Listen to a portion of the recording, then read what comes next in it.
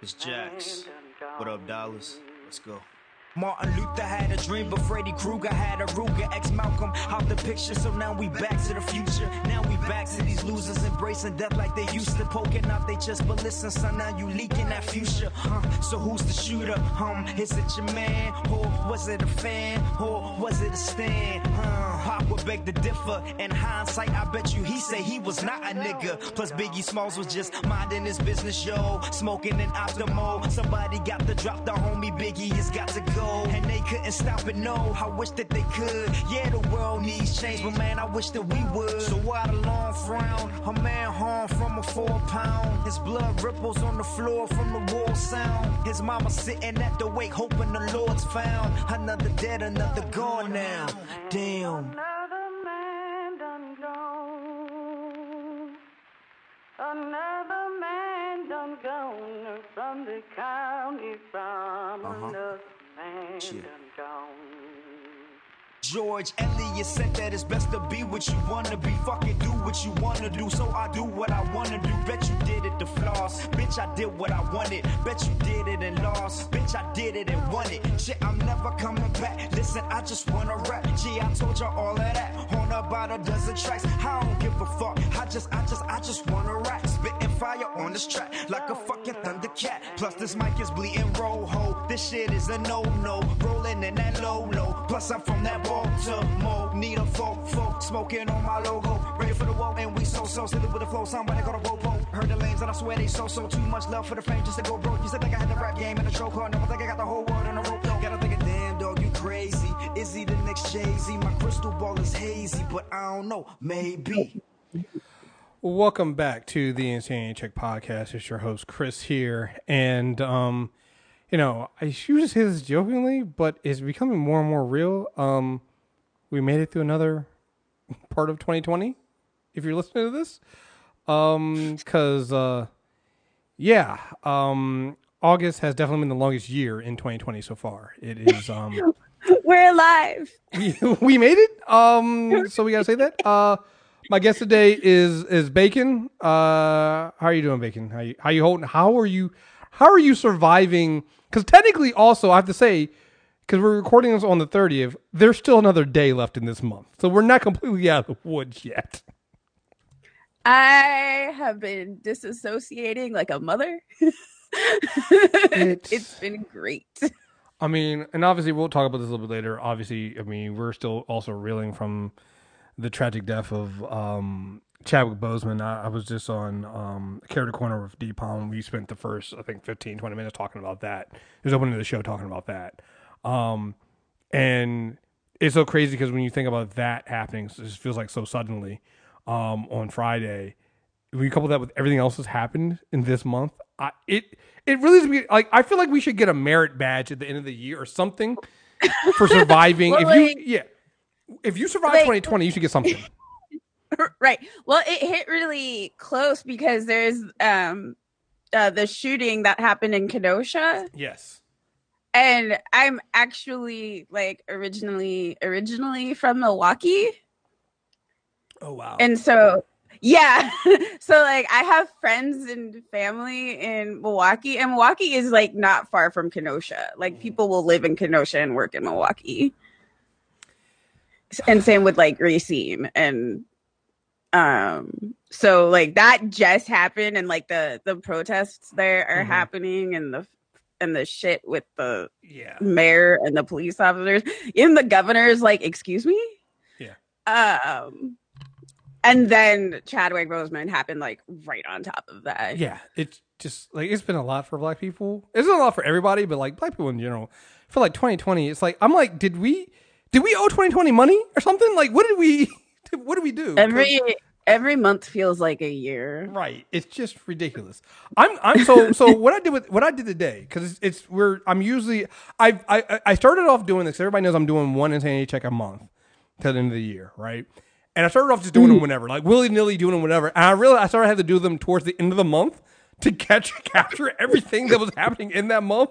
So the last two I've been doing them more and more like the last weekend of the month to capture that stuff. So I am going to list off just everything I can remember that has happened in August. 30 days. God. All right. So some of it's not all bad. Some of it's good. So we have Kamala Harris picked as VP for Joe Biden's VP. You had the DNC. You had the RNC. The RNC where every night they had at least 100 violations of the Hatch Act. No biggie. Steve Bannon was arrested and charged with fraud for the Build the Wall Foundation. We had the murder of Jacob Blake by the police in Kenosha. Oh, yeah. Right. Yeah. We had the 17-year-old Kyle Rittenhouse who kills 2 and injures 1 in Kenosha during the protest demanding justice for Jacob Blake. Chadwick Boseman dies of cancer. Still weird to write that out. Cliff Robinson also dies. Believe of cancer as well. Theaters open back up in some states.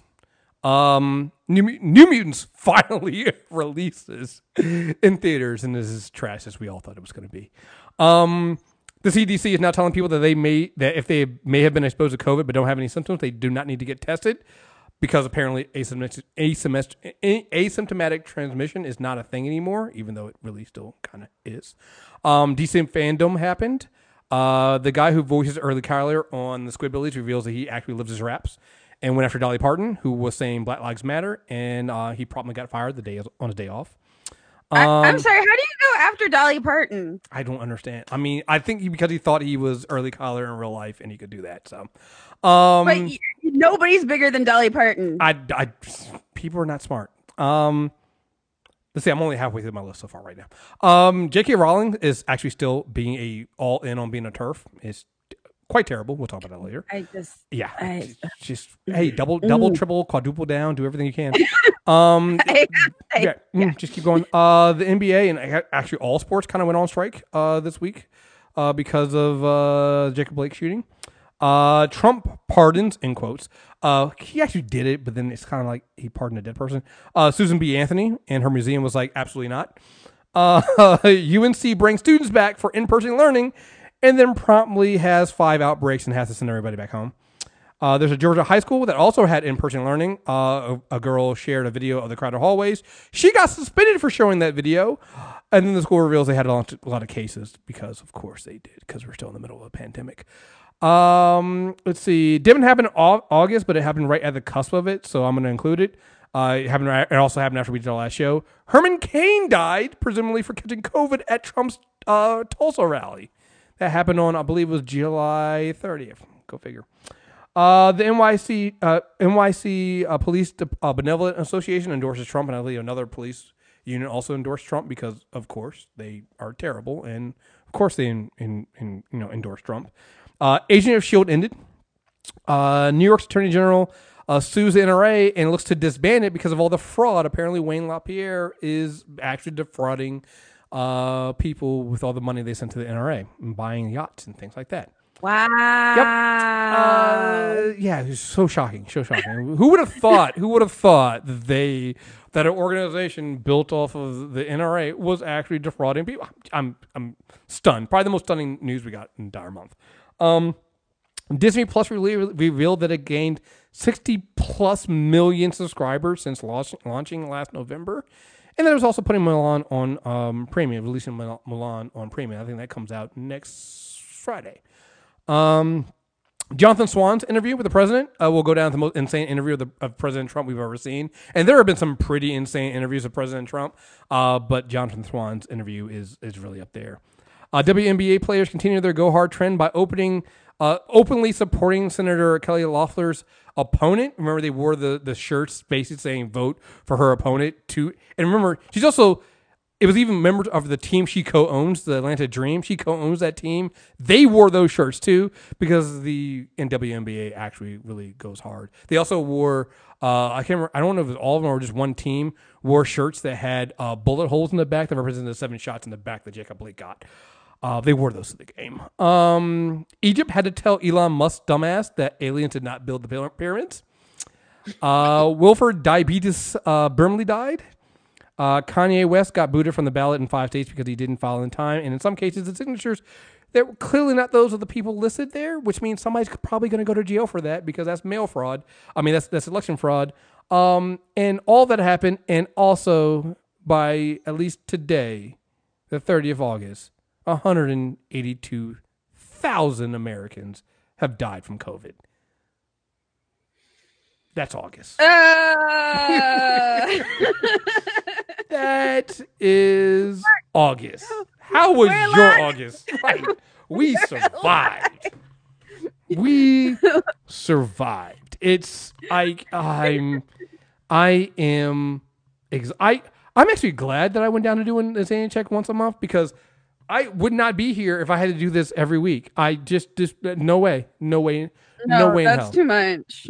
This year is the year that broke me. The year that broke Chris is 2020 because this is absolutely enough. Like it's not funny, but I was saying this about this week because with everything that's going on in Kenosha, I have done the thing that black people always do, which is I have completely dissociated myself from it. Like I was not really watching news like that.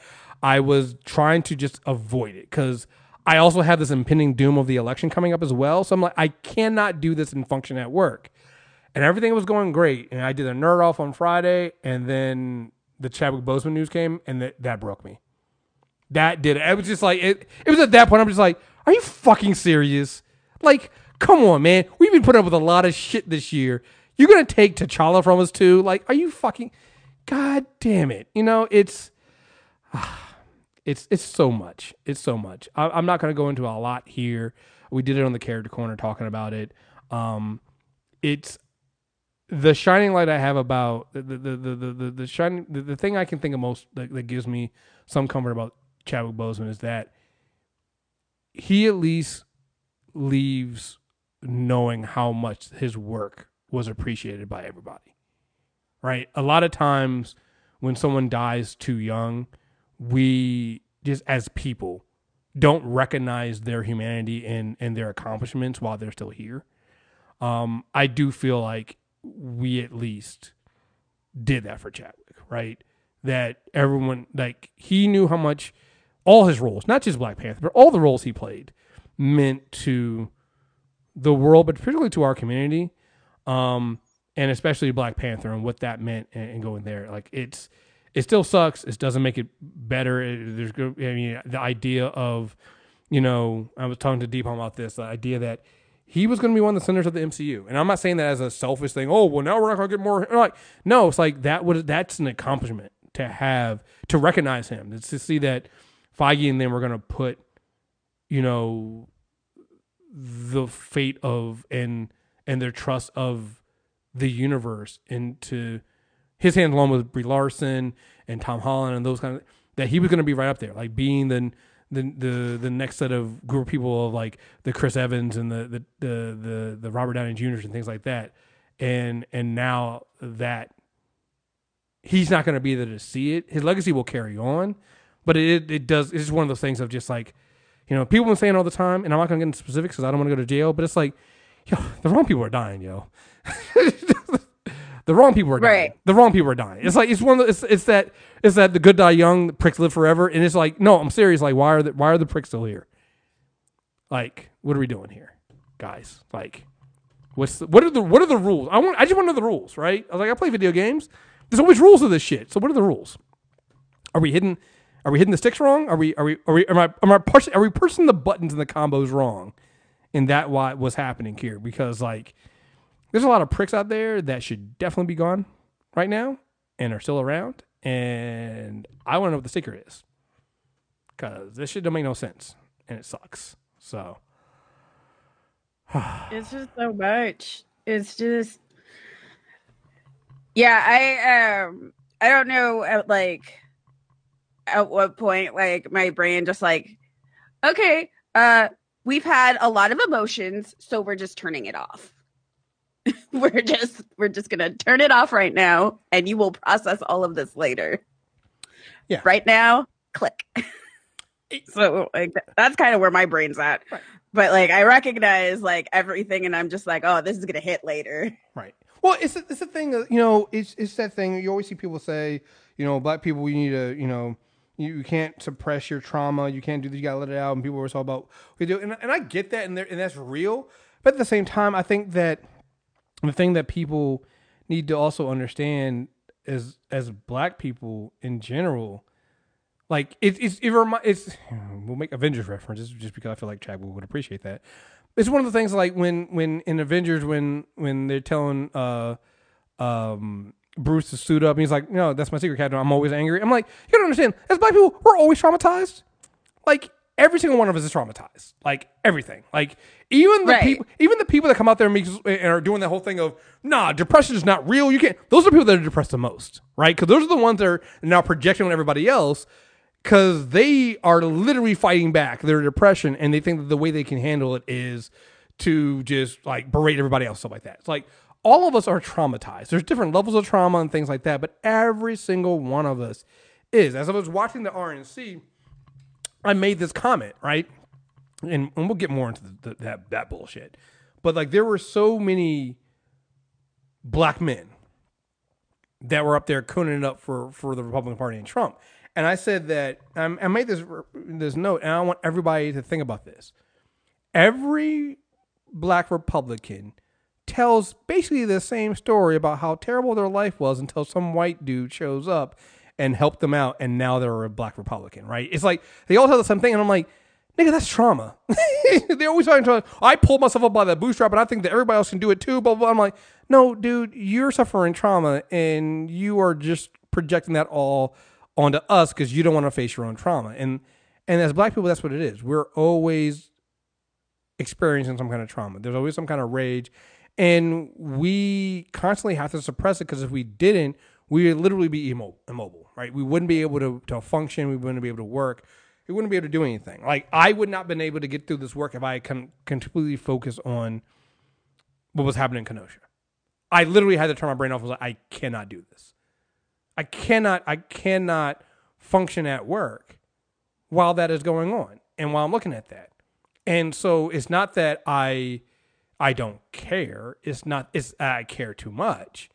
And I recognize that in order for me to function, I have to turn that part of my brain off. And black people constantly have to do that. We constantly have to suppress who we are and our own fears, our own problems, because if we don't, it would make a lesser person. Like, if a white person like switch body, we talk about the switching the body thing, but if they just switched and just took on our pain for like 12 hours, oh, they wouldn't survive. It wouldn't work. You wouldn't be able to do it. Because it's like everything, no matter where your socioeconomic status is, you feel that, right? It doesn't matter who you are, how good you are, how much you do. It's like you could always be that person. And that's heavy. That's such a heavy lift. It really is. The worst part about it is like, I haven't been staying tuned in. Mm-hmm. I've been specifically not like watching for stuff or like going through the news articles, but like Google still pushes me stuff. So even headlines, like Google will just be like, by the way, breaking news. And I'm just like, I turned you off. Why are you doing this to me? Or I've noticed that every time there's like a software update on the Facebook app or the Twitter app, for whatever reason, it clicks my autoplay back on. Mm-hmm. And it was actually really interesting because I had posted this on Facebook, make sure you turn off your autoplay. And I got laugh reacts and I had to ask people why they were laughing. And they were telling me that, usually their like autoplay is just full of nonsense. And I'm like, I have never seen nonsense autoplay. Mm-hmm. Yeah. I have literally only seen death and violence. Yeah. And even like my YouTube autoplay, because I used to watch and listen to like a lot of queer podcasts and things. Like, the more gay and feminist you go on YouTube, the more it sends you to anti stuff in the autoplay. So it'll be like, the next video is a bunch of incels. Yeah, it's ridiculous. So I had to like, okay, let me edit this post. Check your autoplay settings so that you don't accidentally see a black person die. Yeah, because that's how I've seen all of the deaths has been through my autoplay settings kicking back in when I have them turned off. But like, I've still been absorbing all of these things that are happening. I mean, we had like the really big protests here that are still going on that were completely whatever you may have heard about the Seattle protests are wrong. Let me just put it that way. There's not a single news outlet that actually said what was going on correctly. It was very weird hearing about my own city. Oh, I think I forgot about that. That happened in August too, right? Wasn't Trump sending the feds in August as well? That might have been August. I don't know if it was July or August, but it happened. Yeah. What is time? Time is a circle. It really is. Oh my God. I really don't know. I don't know either. I don't know. It all blends together, but you're right. Like it's. Yeah. And there's actually this assisted living facility across the street from me. This is the only time I'm going to say, God bless old white people. These old white people in the assisted living facility have been outside multiple times a week with like their oxygen tanks hooked up to them, like face masks, and they're holding up like end racism signs, justice for X, Y, and Z. Wow. Like all social distanced apart, and I know when they're out there because I hear honking. And it's literally all these old white people, and it's been like a month and a half, 2 months that they've been out there. Wow. So it's one of those things that there are some shining lights in all. Everything is really surreal. Right. There's moments like, like I said, I think Toonami had Tom do that whole Black Lives Matter. Did you see that with the video that Toonami put out where they basically like addressed Black Lives Matter, and it was actually really fucking good? And you're just like, holy shit. I heard about it. I didn't see it because that's one of the ones I do need to see, because during the slew of companies that were saying Black Lives Matter, I actually know the ones that actually meant it. Mm-hmm. And the ones that don't. Right. Well, is it the fucking Astros were out there with like Black Lives Matter shirts? Mm-hmm. And me and another friend were like, how much were they paid to do that? Because I know for a fact those guys, like numerous of those guys are hella racist. Mm-hmm. Like extremely racist. So we're trying to figure out like how much they got paid to wear that shirt. Right. Yeah, but the Toonami one's actually really, really good. Because they also use clips from like different shows to kind of like prove out, like, no, if you're a fan, and basically saying that if you don't support Black Lives Matter, if you don't support ending racism and this kind of stuff, and if you think that you just want to watch anime and not have this, then you haven't really been watching. Like, it's actually really fucking good. Actually, let me see if I can find it. I might be able to you won't be able to see it, but you should be able to hear it. Because I was actually shocked, and I'm not an anime person. I love anime. Yeah, I know. So it's like, to me, let's see, Tom Black Lives Matter.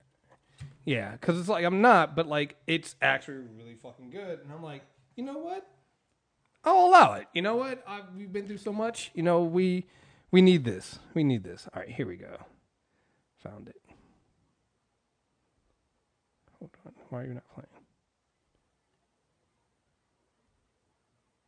Is it not? Oh. I talk about race lately. I don't see color. Racism isn't real anymore. All lives matter. These words are actually harmful and steer away from the bigger issue. Racism still exists. Discrimination toward people of color still exists. Have you actually done it? Have you been able to overcome hatred? It's up to all of us to recognize that and take action. The decisions you make and the actions that follow are a reflection of who you are. If you're thinking, maybe, but not me, you've got some truth to uncover. But if you open your eyes and let go of the hate, you will see the truth. If you're thinking, this isn't why I watch Toonami, think again. Think about how you can fight against injustice. All of us together, standing and fighting as one. Think about how you can be a part of an honest... Is that what? Sorry, the DBZ quote. Yeah. Conversation about racism. Because Black Lives Matter and will always matter. Yeah, I was like, you know what? Okay. Not bad. Like, that's actually, I mean, and you got to think about when it comes on and who it gets out to. Like, yeah. And actually, to be perfectly honest, they've been doing that on Adult Swim for a while now. Like, you see their little chevrons in between, little things they do in between. They'll bring things like that up quietly. And I'm watching like, yo, who's the black person behind Adult Swim right now? Who threw that shit in there? It's like, do you think nobody's watching? Because I just saw that shit.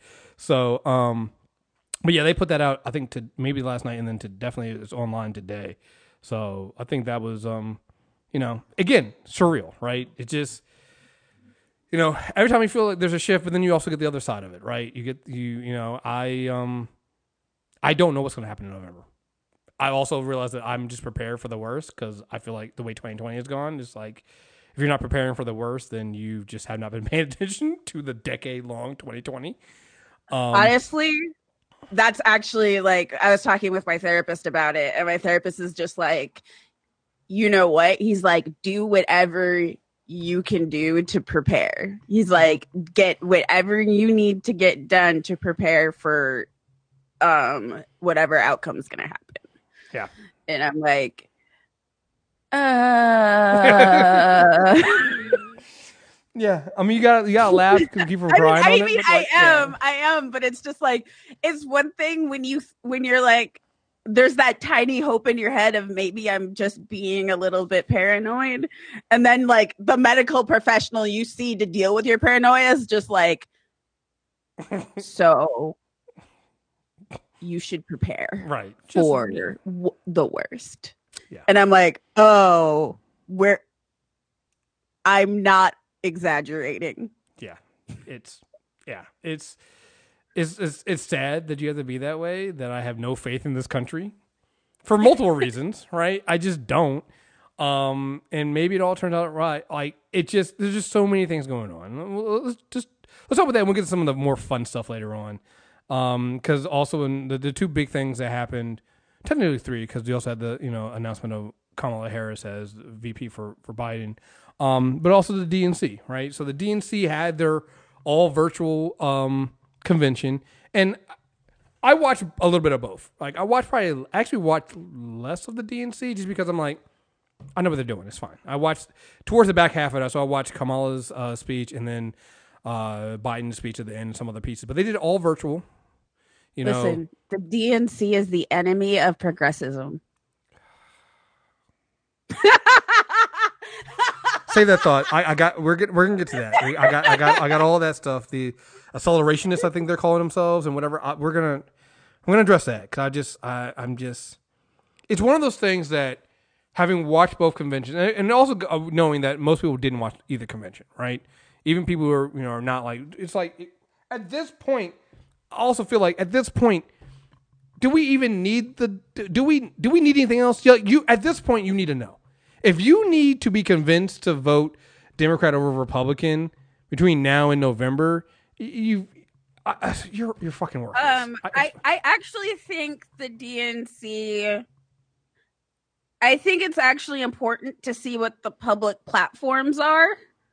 Yes. And sometimes it's just easier to digest that through something like the convention. True. If people watch. Right. But right. Yes. If you watch. I don't care. But yeah, it's important. But I don't care. But I have an extreme case. Some people might really want to know. And honestly, it is good to know because if the Dems are managed to take over stuff,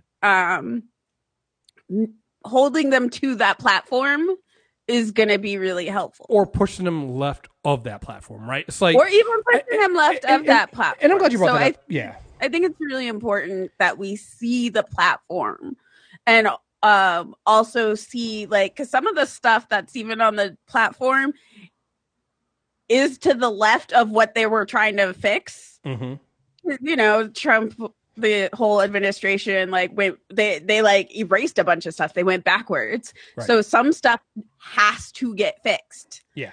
And they're like the platform. Honestly, I think the platform is like extremely idealistic. I will take like one thing off of that platform and I will be happy.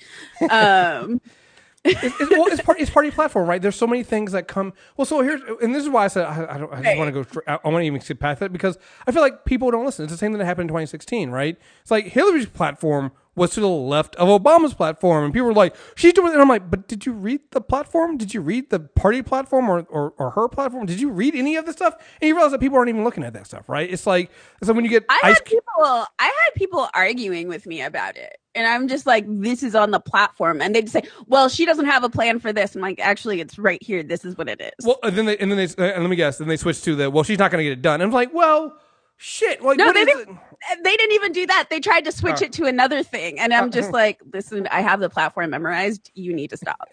Like, and I think that's the thing that bothers me about the DNC, right? Is that, at some point the DNC is fighting against its own perception of it, right? And they are required to be the catch-all for everyone. So what happens with the DNC is the minute there's something they disagree with you on, so let's use the idea that everybody goes through with the Medicare for all, right? They don't have Medicare for all. They're against, they want people to die. And I'm like, but no. So let's say that they don't have that in the platform now. Is what they have now better than what currently exists under the current president? And then two, if that's a starting point, can we then use that to push them further left, right? Because I think that's the problem that what happens when people look at the Democrats and where they're standing on what their policies are. They pretend like they can't be moved.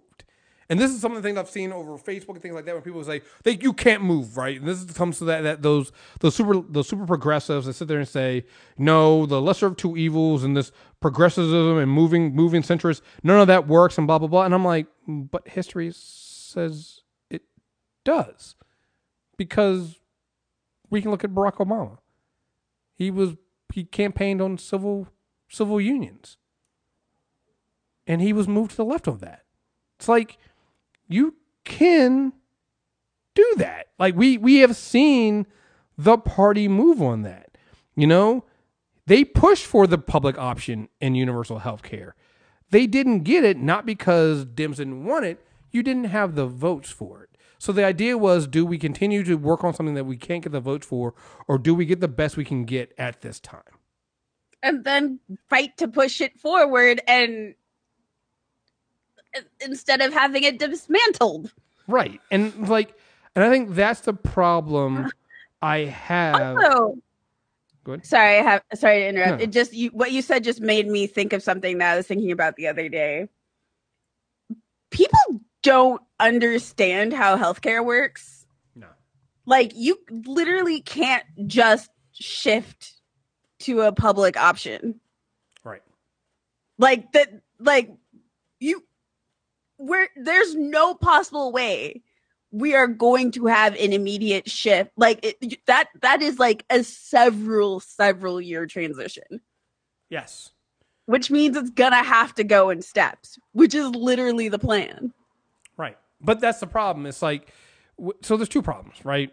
One, you have people on the left who literally don't understand how things work. And also, how can I say this? The far left has become more about branding themselves than actually accomplishing anything. And I know that's going to piss some people off, but it's true, right? Give me an example. I saw this one. I'm going through some of the things I posted on Facebook I didn't even bother doing on Twitter because I didn't want to argue with people. But somebody said the Biden-Harris ticket is the most conservative Democratic ticket since at least JFK. Here's a thread of receipts. And I didn't even read the receipts. I'm like, you're absolutely fucking wrong. This ticket is to the left of Obama, Biden. It is. That is just factual. I don't know what you're talking about. Like, what are we... what? We're not living in the same country. Like, we're not living in the same reality. I'm just like, in what world is Biden Harris conservative? Do you know what words mean? Well, this goes with the whole branding that they've been doing, where they're trying to make it seem like that the current liberals and the current Democratic Party is really center right. And I'm like, but that doesn't work because we have a right. Like, there's an actual right. You know, and I'm like, so then where do you draw the line at where left was? Do you go with FDR, who, you know, had all these great things, but they didn't include black people? Like, where is that left then, right? Where is that left party then? If you're saying that this is right, it doesn't. But even that doesn't work. You can't go backwards. I know. Because the country is different. The country's not the same demographics as it was. Like during FDR's time, he was extremely left. Yeah. Even though he didn't fuck with black people. It's like, right. Because nobody fucked with black people. Exactly. Nobody fucked with black people. Like that, that's FDR was trash. Wait, isn't FDR the one who also put the Japanese in camps? I believe so. Yes, that was FDR. Yeah, yes. So he didn't fuck with the Japanese either. Yeah. And the thing is he went against his own like military advisors. They're like, this is unnecessary. We don't need to do this. He's like, you know what we should do? Put them in camps. Let's do it anyway. Right. Right.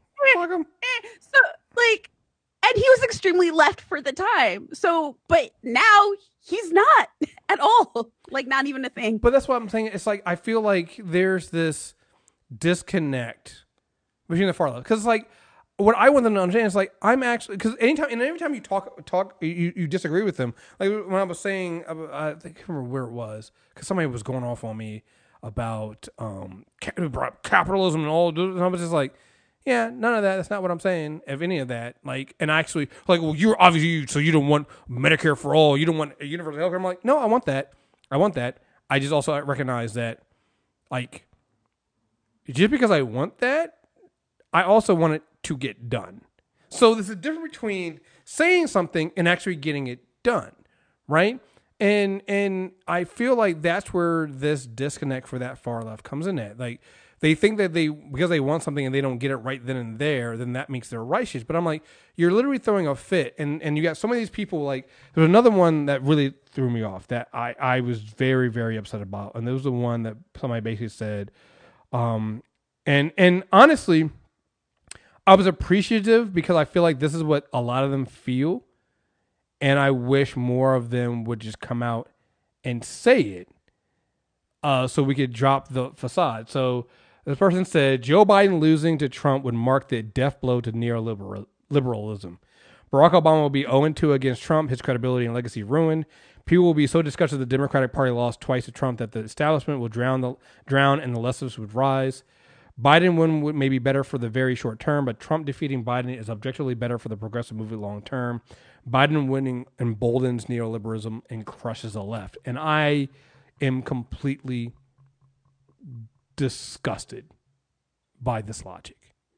Because as somebody pointed out to that, this thread was like, actually, the centrist you guys hate, Bill Clinton, is the direct response to the Democrats losing 3 times to Republicans. You got Clinton, right? And I feel like the far left has lost track of who the villain is. To them, they see the villain as being the Democratic Party because they feel like the Democratic Party caters more to centrists and moderates. But what they haven't realized is that that's also the base of that party, though. I'm not saying you have to agree with that. I'm not saying you have to like the fact that moderates are the base, but moderates and centrists are the base of the Democratic Party. And that includes black people, right? We like to talk about how black people are the base of the party. Yes, all those black people are moderates, or maybe even a little bit more conservative than you think. And so the far left has done this thing where they have really, and you see every time during the primary, they've overestimated how many people agree with their presentation of their ideas, right? Because if you poll people on whether we should have universal health care, they overwhelmingly support it. But then you have to ask the question of, why is it then that they don't support some of the candidates like Bernie Sanders who come out there? And I'm like, because the presentation of Bernie Sanders is all wrong. And we can see a snake oil salesman when we see one. We know that he's not able to get that done. We want it, yes, but we're not willing to vote for somebody who doesn't have a plan on how to get it done. I'm not gonna lie, I don't even think he cares to get it done. Well, that's the thing. I don't think any of them do. I think all they are about is winning the moment, winning the hashtag, winning the viral tweet and the snarky comment. None of them have an actual plan on how that works, and it's basically because they have no plan on winning the actual people. Right? It reminds me of when we were having the defund the police debate. And I'm like, listen, and I understand why I totally understand the activist point of view, but I was like, you guys do realize that while it works on an activism level, you're not going to get most national politicians to agree to that because they can't. It's not because they don't agree with you. Like Joe Biden, he's not going to come out and say he agrees on defunding the police because you can see what Trump is trying to do to run against him. He's going to try to go, the law and order, scare white people. Like, he cannot run again. He cannot say that. Even if he agrees that the police should definitely not have the funds that they have right now. They should not be getting military weapons and all that. Even if he agrees with all that stuff, he has to be very careful on how he words that. He can't come out and just say defund the police. He can't come out and say we're going to abolish ICE.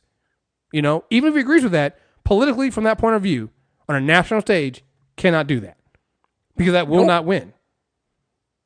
But you have to realize that his job is different than yours. It's the same thing when people coming out and being mad at these national politicians, these senators, and even the presidential candidates coming out and denouncing the looting. I'm like, and some of the violent protest quotes in these protests. I'm like, but they have to do that. You're not going to get a politician who comes out and is like, oh, well, yeah, fuck it, burn it all down, guys. They can't do that. They have to be very careful with their words. And the ones that you listen to are the ones that give more weight to why that looting has happened versus just saying, they have to come out and say, hey, guys, let's try to do this, but we understand where the pain's coming from. They have that is the job, that's their job. But I feel like so many on the left don't care about that. They just want to hear it. They don't care about the consequences of what that means or what that accomplishes. I think the last time it was the Milwaukee mayor, and specifically, I love that man. I'm not gonna lie. I think he said it really well because at the time the governor was Scott Walker. Mm-hmm.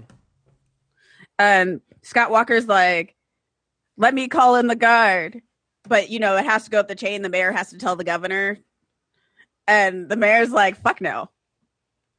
And I think I remember him putting it really well. He didn't even say try and be peaceful. He's just like, people are angry and they're right to be angry. Mm-hmm. And that's it. And that's like all he said. He's just like, nope. Yeah. And I just remember Scott Walker being really angry about it, and I was just like, anything that makes Scott Walker angry is great. But I think that's the thing. It's like I think that the base of all this stuff is, as much as we say that black people are the base of the Democratic Party, and we still have to remember that black people were still only 13% of the population. So whether you like it or not, they still need to get some white votes, right? They still need to comfort white people, and we know white people are racist. Whether it's implicit or explicit, like, we know they have that bias inside of them. And so when you sit there and go, why are they talking to white people? It's like, because they still need them. Like, the reason why, if you believe the polls right now, the reason why Joe Biden is actually winning right now is because he's actually picking off some of those white voters that Hillary lost in the 2016 election. I'm not going to lie. I don't believe the polls. Oh, I don't believe them either. I don't. Well, so I don't, but I also realize that I'm also like, white people like Joe Biden more than like Hillary Clinton, and Joe Biden is a man. And so while I still have the I'm still burned from 2016. I believe the polls this year are a little bit more. I think it's way closer than they're showing, but I believe them more just because Joe Biden represents the type of white man that white people would vote for over a God, he does. And that's what I'm saying. It's like, and that's what I'm saying. It's like he's the safe white vote, and that's why I'm like considering what he's done and the campaign he's run and where he's gone to make adjustments and changes.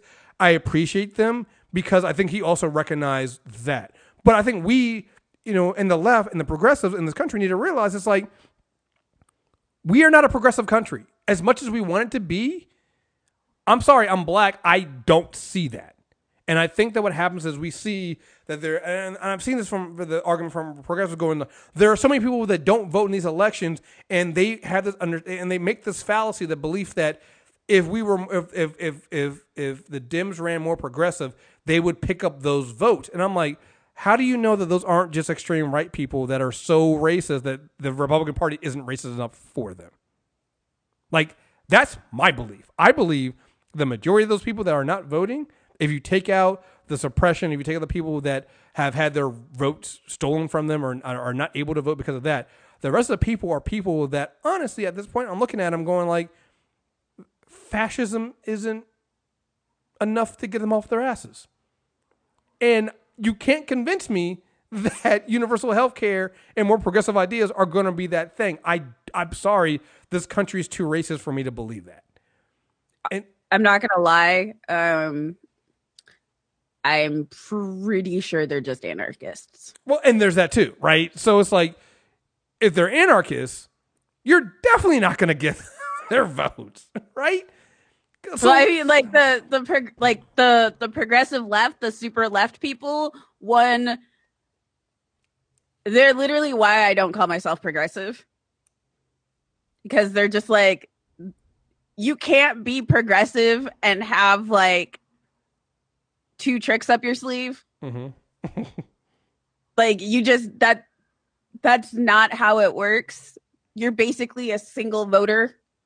You're a single issue voter, which I guess is fine, but you're really obnoxious. Well, and really, they're anarchists. They don't actually care. Most of the stuff that they're asking for and even looking for, a lot of it can be done within the DNC. Yes. But they don't want to work with the DNC. They want to take over the DNC. Mm-hmm. But they also don't want to lead. Mm-hmm. They just, and like, they're literally the polar opposite of libertarians. Yes. And so you can't work with I have, and on top of that, like, I'm not trying to be, like, I'm really trying not to be like classist about this, but a lot of these words that they throw out have meaning. Like these words have meanings, like deep, like thesis level meanings behind them. Oh, I'll give you a perfect example of that. Everybody, and you can't just rattle them off like buzzwords on the back of a coffee bag. But that's what they do. Everybody. So at this point, everyone on that side is, for the most part, misusing the word capitalism. And neoliberalism. They are complete. They've turned those words into somebody's doing something that I don't like or agree with.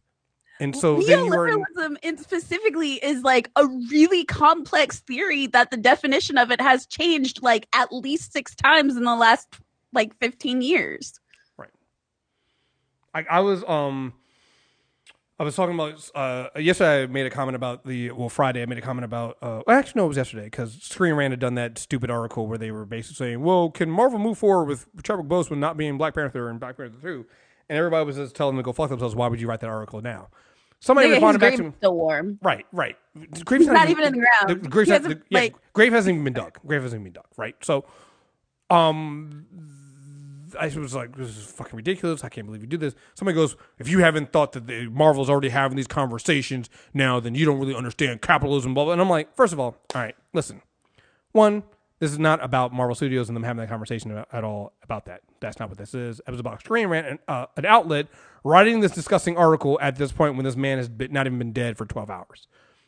2, assuming that the producers of all these films already knew about Chadwick Boseman's health, you're right. They probably did have these conversations before. Not because of capitalism, because, well, you probably had a conversation with him and everybody kind of knew this. 2, they're not having it now 12 hours after his death because Black Panther 2 is not in production. I mean, they announced it. The script's not even done, right? The movie's not coming out until 2022. Like, they have not filmed anything. They have not done anything with it. Like, no. 3, none of that has to do with capitalism.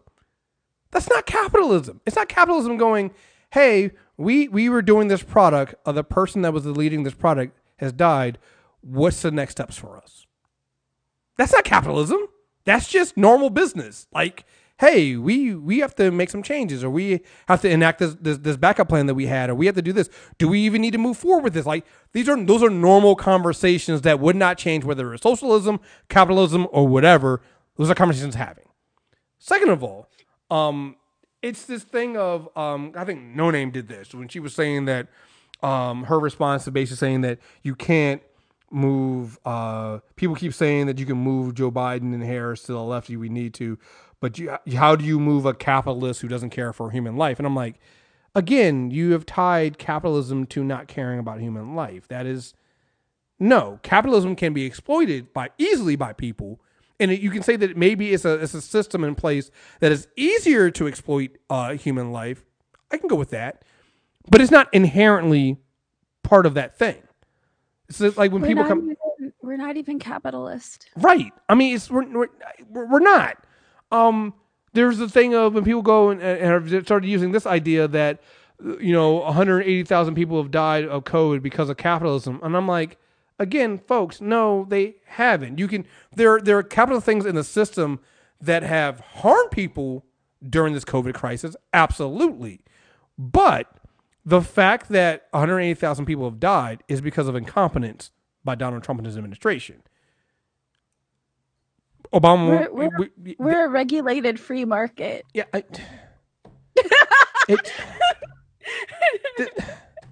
I'm like, none of this stuff, but that's the problem with the far left, right? They say these things that are catchy. And so capitalism has become the catchphrase.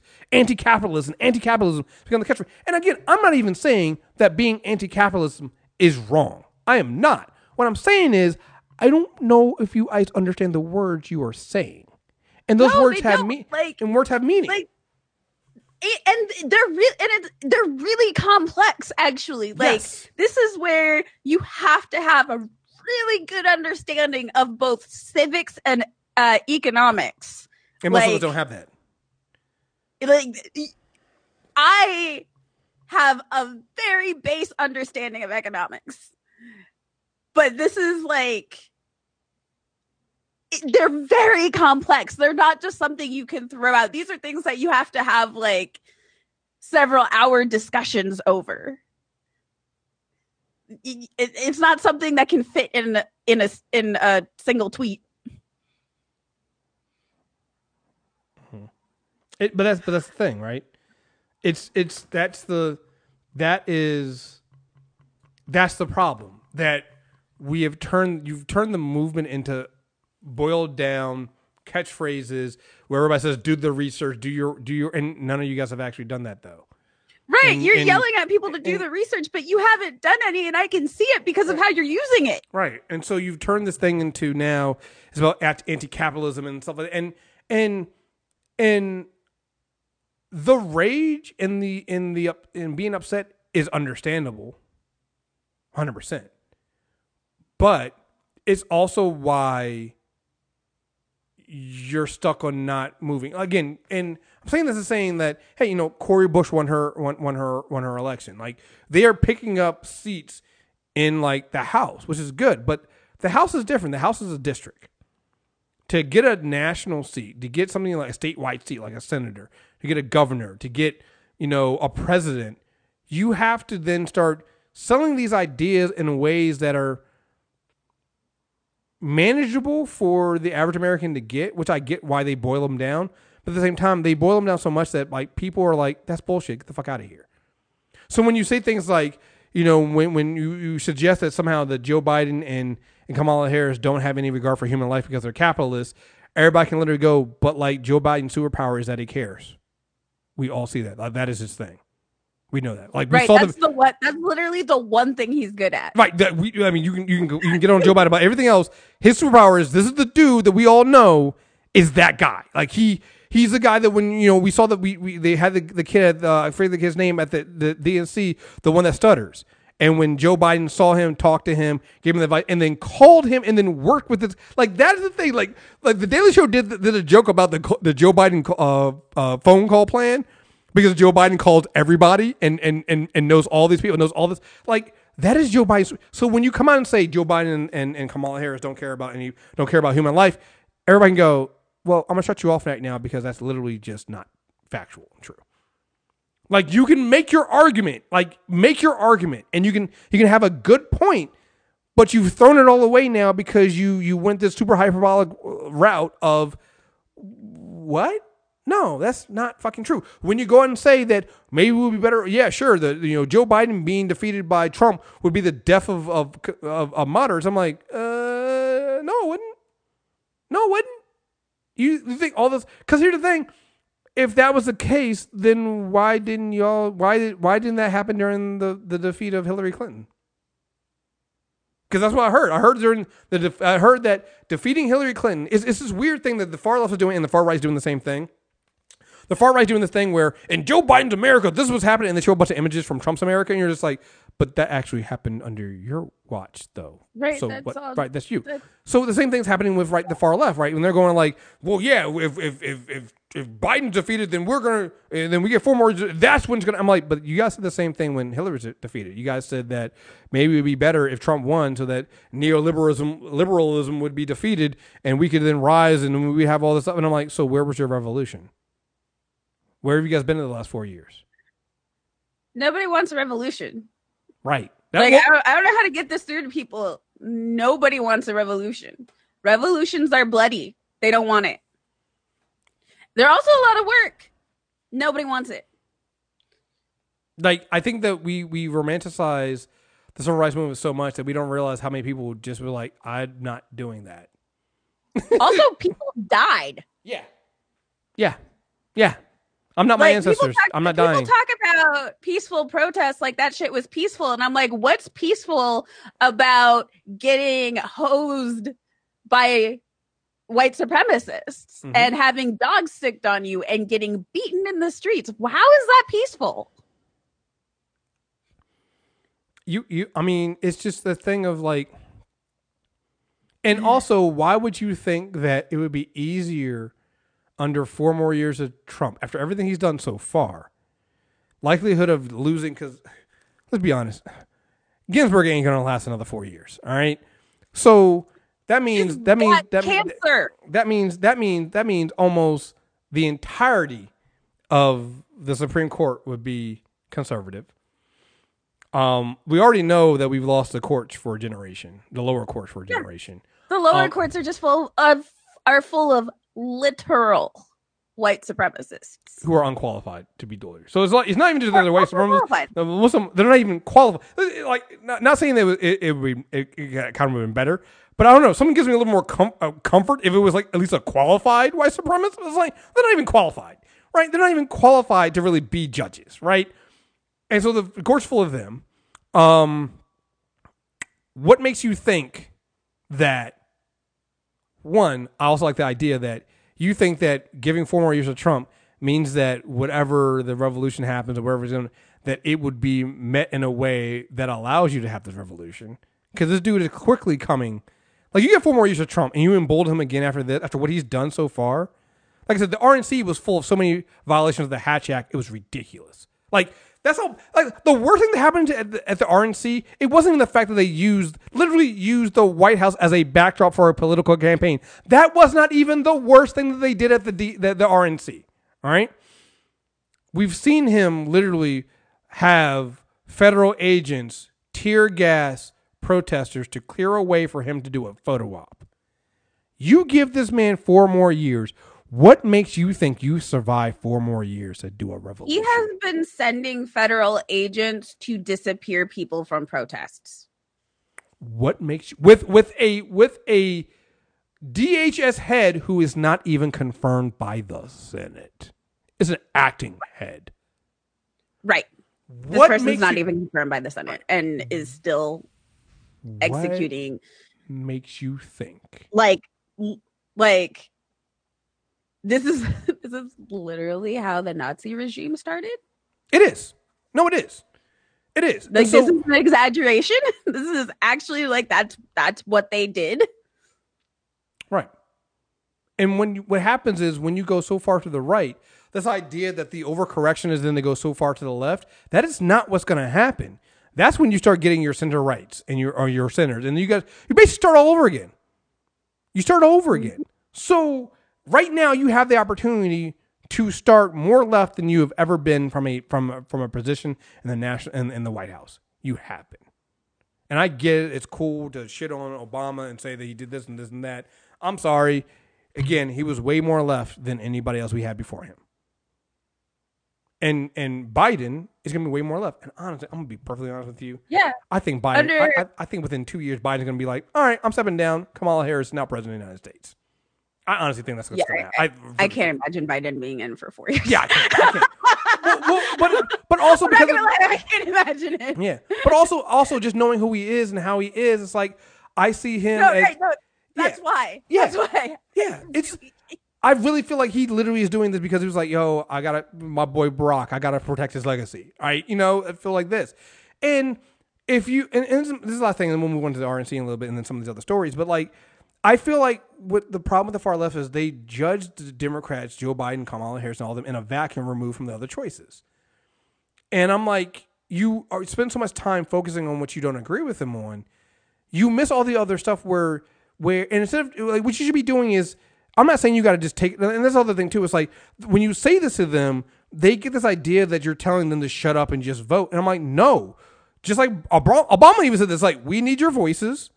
You are the front line to push this ticket more to the left. Don't take no for an answer, but also at the same time, you don't have to drag them down with you and say because they told you no the first time that it means they're completely against it and all the other stuff. No, you keep pushing them. That is what the job is. That is what's going to happen. I said, some of these people are 100% anarchists. Mm-hmm. And this is just rhetoric that has been in every anarchist bookstore since the 80s, 70s, 60s. But then I think there's also a subset of people who this is how they're coping. Yes. And not all coping mechanisms are not harmful. Some of them are extremely harmful.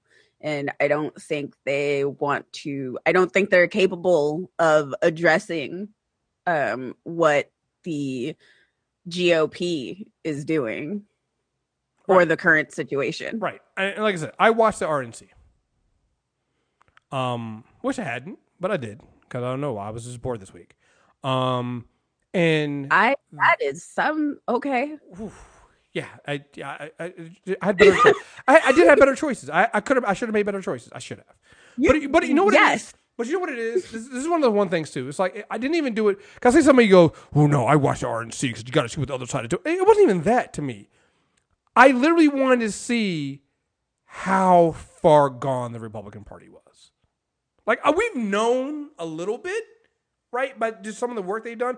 But I wanted to see, because to me, if they participated in this RNC, if they participated in it, that's when I was like, and so watching Mitch McConnell give his speeches and talk, right, and I'm like, oh, Mitch, you're I mean, I've known you're gone, but you're really gone. To watch an entire RNC where they, for the most part, talked about the current pandemic in the past tense, as if it was over, as if each day of the RNC, 1,000 more people didn't die.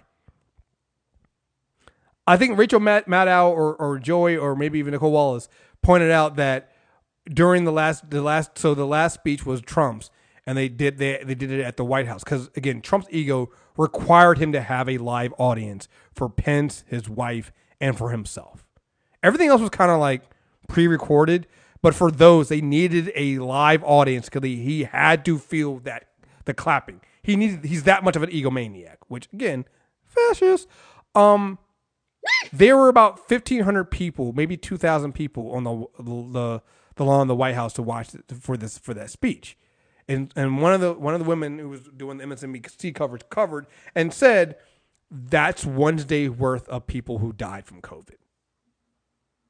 If you need the visuals, that's how many people died today from COVID, and you have an RNC, you have a Republican Party who is talking about it as if we are going to hit at the bare minimum. We're probably going to be at 250. 250,000 Americans dead. 250,000 Americans dead in what? 7 months by the time the election goes? 8 months by the time the election comes? Because Donald Trump's incompetence and his administration's incompetence. And they're going to sell it off as they were not just selling it off as if it wasn't a problem. They were selling it off as if he did a great job. The delusion. It's so wild to me. So I've mentioned that I play this cell phone mobile kind of castle game thing. But I was running 2 guilds. Each guild has like over 130 people. And sometimes since February, people just stop logging in. Mm-hmm. And then we find out later that they died from COVID.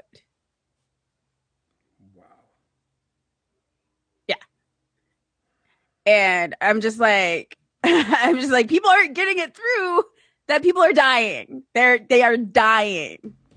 Well, because that's where everybody's been moving back to this idea of getting back to normal. But the problem is we're trying to get back to normal. There's not normal. Well, there's no normal because this administration bungled it so badly up front that now people want, and I get it, right? People at this point, like, we should be quarantined, we should be doing all this stuff. It's like, but we've been doing it for 7 months. Why is it still going? And it's like, because this administration. Because we haven't been quarantining for 7 months. Exactly. We haven't been. You can't say we've been quarantining for X amount of time when we have not been. Some states never closed. Thank you. Some states never closed down. Yeah. They kept pushing through. Others closed down for like 2 weeks. And I think and others did it for like 2 months. I'm actually really thankful for my governor. Also, he's really funny. He ends every month with like he does like a once a week update. Mm-hmm. Whose governor does a once a week update? Right. But he has like charts with like graphs and things every session. But yeah, we're still closed down, thank God.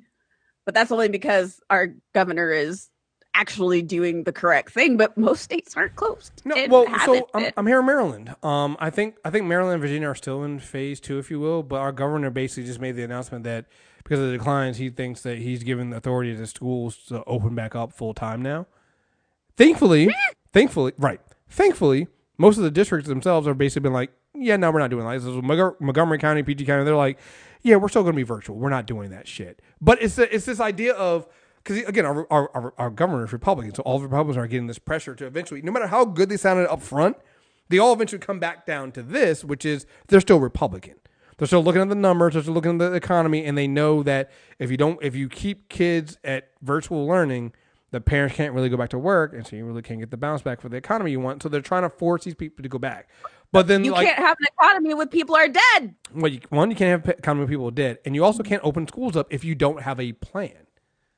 So what are you doing to like protect students? Because this idea of, well, the students won't get sick, and I kept hearing this from Trump, right? Well, there's all the evidence says that the students don't really, the kids under this don't really get heavily affected by it. They might catch it. I'm like, yeah, so they catch it and then they give it to their parents, or they catch it, they didn't give it to their teacher, who are not in that age group, who are usually older. Like, what are you guys talking about? Like, this is just basic. First off, that's not true. Right. Kids are dying. kids are dying. Second off, asymptomatic carriers, like asymptomatic people, are still carrying. Third, every single person, asymptomatic or not, who catches it has been shown to have some kind of damage to them. More than deaths, because they're talking a lot about the number of deaths. That's not talking about the number of people who are going to be having chronic disabilities or conditions for the rest of their life. Yes, which also then puts a strain on the healthcare system. But yes. Which puts a strain on the healthcare system and also puts a strain on the economy. Yes. So no, we're not because talking about what you have thousands of people who can't work. Right. And so and then you couple that with the CDC now trying to say, and governors are basically like, this is dumb. CDC now coming up with the guidance that came from the White House, basically telling asymptomatic people that have been in contact with somebody who has COVID but aren't showing symptoms themselves, don't need to get tested. And they're like, well, no. Well, we're trying to target the. I'm like, but that's dumb. And let's be clear about this. The CDC has even said the White House told us to say this. Yes. Because the CDC has been fighting with the White House the entire time. Yeah. They don't agree with it, but this is what they told us to do. And right, because they're literally being like Trump, the administration took away power from them to do any good with this. Yes. Because the administration's plan, again, is to show the numbers are going down, show that everything's fine. It's literally the emperor has no clothes, and they don't want us to see that. Right. Like, to the point of and that's the other reason why I watched the RNC, to see how dumb they went with this stuff. So, to the point of, during Pence's speech, and also with Trump's speech, and this is why I'm not saying I'm hoping they get COVID, but I'm just saying, no mask. I would literally die. Listen, no mask. They both kind of walked a rope line almost, if you will. And also, and like, I know Yamiche Alcindor was saying this. He was like, they for the Pence speech at Fort McHenry, they tested the press, but they didn't test most of the people in the audience. She was like, for the White House stuff, they didn't even test the press. We didn't even all get tested. So at this point, it's this idea of showing strength. We are literally to the point of the Republican Party is all about showing strength, even though we all see the world burning around us. Yeah, but here's the thing too, is that because of all the shit that they've pulled with the CDC, we don't have efficient or effective. I mean, we have effective testing that works, but you'll find the results to that test within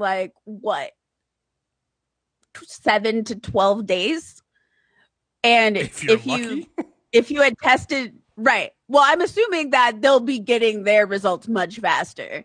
Oh, yeah. But if you're not in full quarantine while waiting for that test result, that test is useless. Oh, well, that's what's happening here in Maryland. So I knew somebody who thought she had come in contact with somebody with COVID, got the test done and thought that, hey, they tell you to be in quarantine, you should get your results in, I think, it's supposed to be 5 to 7 days, right? Didn't get them until the 5th, 16th day. She went to quarantine herself, and that's what you're relying on people then to do the right thing and to quarantine themselves for that period. Because if you get a test on Monday and you don't quarantine until you get the results of it, if you go out Tuesday and it comes back on Wednesday that your test results are positive, everybody you came back in contact with on Tuesday could get affected if you were. Also, it could be that you were negative. So let's say your result comes back on Wednesday and is negative. Because you went out in quarantine, you got infected on Tuesday. Even though your result on Wednesday says that you are negative, you are actually now positive because you got infected on Tuesday. This is a fucking problem.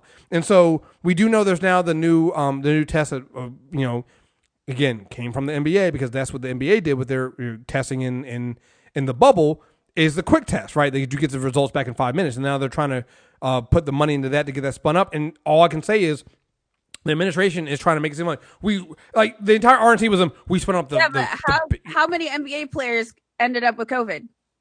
Well, they were also in the bubble, so almost none. So inside the bubble, once they really started, they didn't really have any cases. They did a really good job. The NBA, the bubbles worked, right? But the bubbles worked because they were bubbles.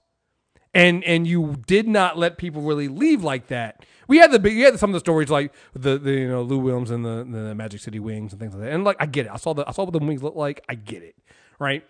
But still, like they had a very effective testing and quarantine and bubble procedure, right? We needed that for states. And we didn't have it. So the NBA, the WNBA, the NHL, like you see, we need that. Well, we didn't have. We had the MLB, and you saw what baseball happened. Baseball has been canceling games left and right because these motherfuckers didn't know how to quarantine and didn't have a bubble, and they were having teams that were getting all kinds of COVID cases and things like that. Also, so now you have the entire RNC, you had Trump considering going around talking about some, and people try to bug up. We mobilized the greatest testing apparatus we've ever seen. Blah blah blah. I'm like, no, you haven't. You guys, I loved MSNBC and CNN the way they covered the RNC. At least they kept apologizing for it, and I'm like, don't apologize. This is what your jobs are. They kept breaking into the anchors to live fact check the RNC, going, what you just heard here is all false, not right. Like when I think it was the last day of the convention, they had Dana White from the UFC came in and gave a speech, and it was like the worst thing ever because like it was so many lies, and literally Rachel Maddow like was just laughing the entire time, going, none of what he said was true. And when you look back at what the Trump administration did, they did things like, I remember earlier it was like, oh, well, we said we would deliver 200,000 tests. We didn't say that you could actually like conduct them because we were missing the swabs. And, we've conducted the tests, but like, have you gotten the results back on them? Well, no, not really. It's like a test without quick results means nothing. It means absolutely nothing. If you can't give people the results almost immediately, or when that person doesn't immediately quarantine, the test results you get back are worthless. Because they can catch COVID in between when they got tested and their test results, and now you got more people fucked up. So it's like, I don't know what's going to happen if now then you got the promise of a vaccine. And I'm going to be perfectly honest with you guys right now. I'm not an anti-vaxxer. I am not an anti-vaxxer at all. Vaccines are absolutely necessary. Vaccines take at least a year. You guys are out of your goddamn mind if you think I'm taking a vaccine under the Trump administration. I'm sorry. No, it wouldn't be safe. Like vaccines literally, like because of trials to do things correctly, they take a minimum of a year. You are out of your goddamn mind if you think that if they deliver a miracle vaccine, but unless it gives me superpowers, I am not taking. So I have vaccine. I have scientist friends, like legit scientists. One of them does a lot of work with like virology, and vaccines take a year at minimum. Any vaccine that comes out, it's just not gonna be. Well, so there's two things about that, right? So one, it might not be effective because again they rush through it and who knows? I mean, we're going with the nice idea that it just isn't effective. Forget the idea that it actually has some serious fucking side effects that are not like positive like superpowers, but like some serious side effects that really fuck you over, right? Forget that. But like then there's the other aspect of it is like, I'm not gonna lie, I ain't taking a fucking vaccine. So that means you're gonna have a bunch of people like me, not because we're anti-vaxxer, because we don't trust this administration to have made it safe, which then kind of nullifies the vaccine. Because in order for vaccines to be really, really effective, you need to have large amounts of the population to actually take them. So, but then that also brings to the other piece so you have the vaccine. You guys did such a horrible job of pushing out ventilators and tests. What apparatus are you guys putting in place to distribute a vaccine? Because here, a smart administration would be doing that now. Instead of talking about promising a vaccine by the end of the year or before the election, they would be talking up their mobilization effort to be able to get the vaccine out and distribute the vaccine in different places. You would think that they would set that up now, right? Right. You would think. But you're not hearing that because they're not doing that because this administration is not smart. Oh, we're so fucked. You know what the thing is? It's not even that I don't think the administration isn't smart. They just don't care. Oh, there's that too. There's a complete lack of empathy. They have no empathy because the president has no empathy. The GOP has no empathy. They specifically run on a lack of empathy. Mm-hmm. They don't actually care. So it's like, I can't even say that what they're doing is because that they're doing the things that they are because, you know, they're not being smart. It's just they don't care about people. They just care about money.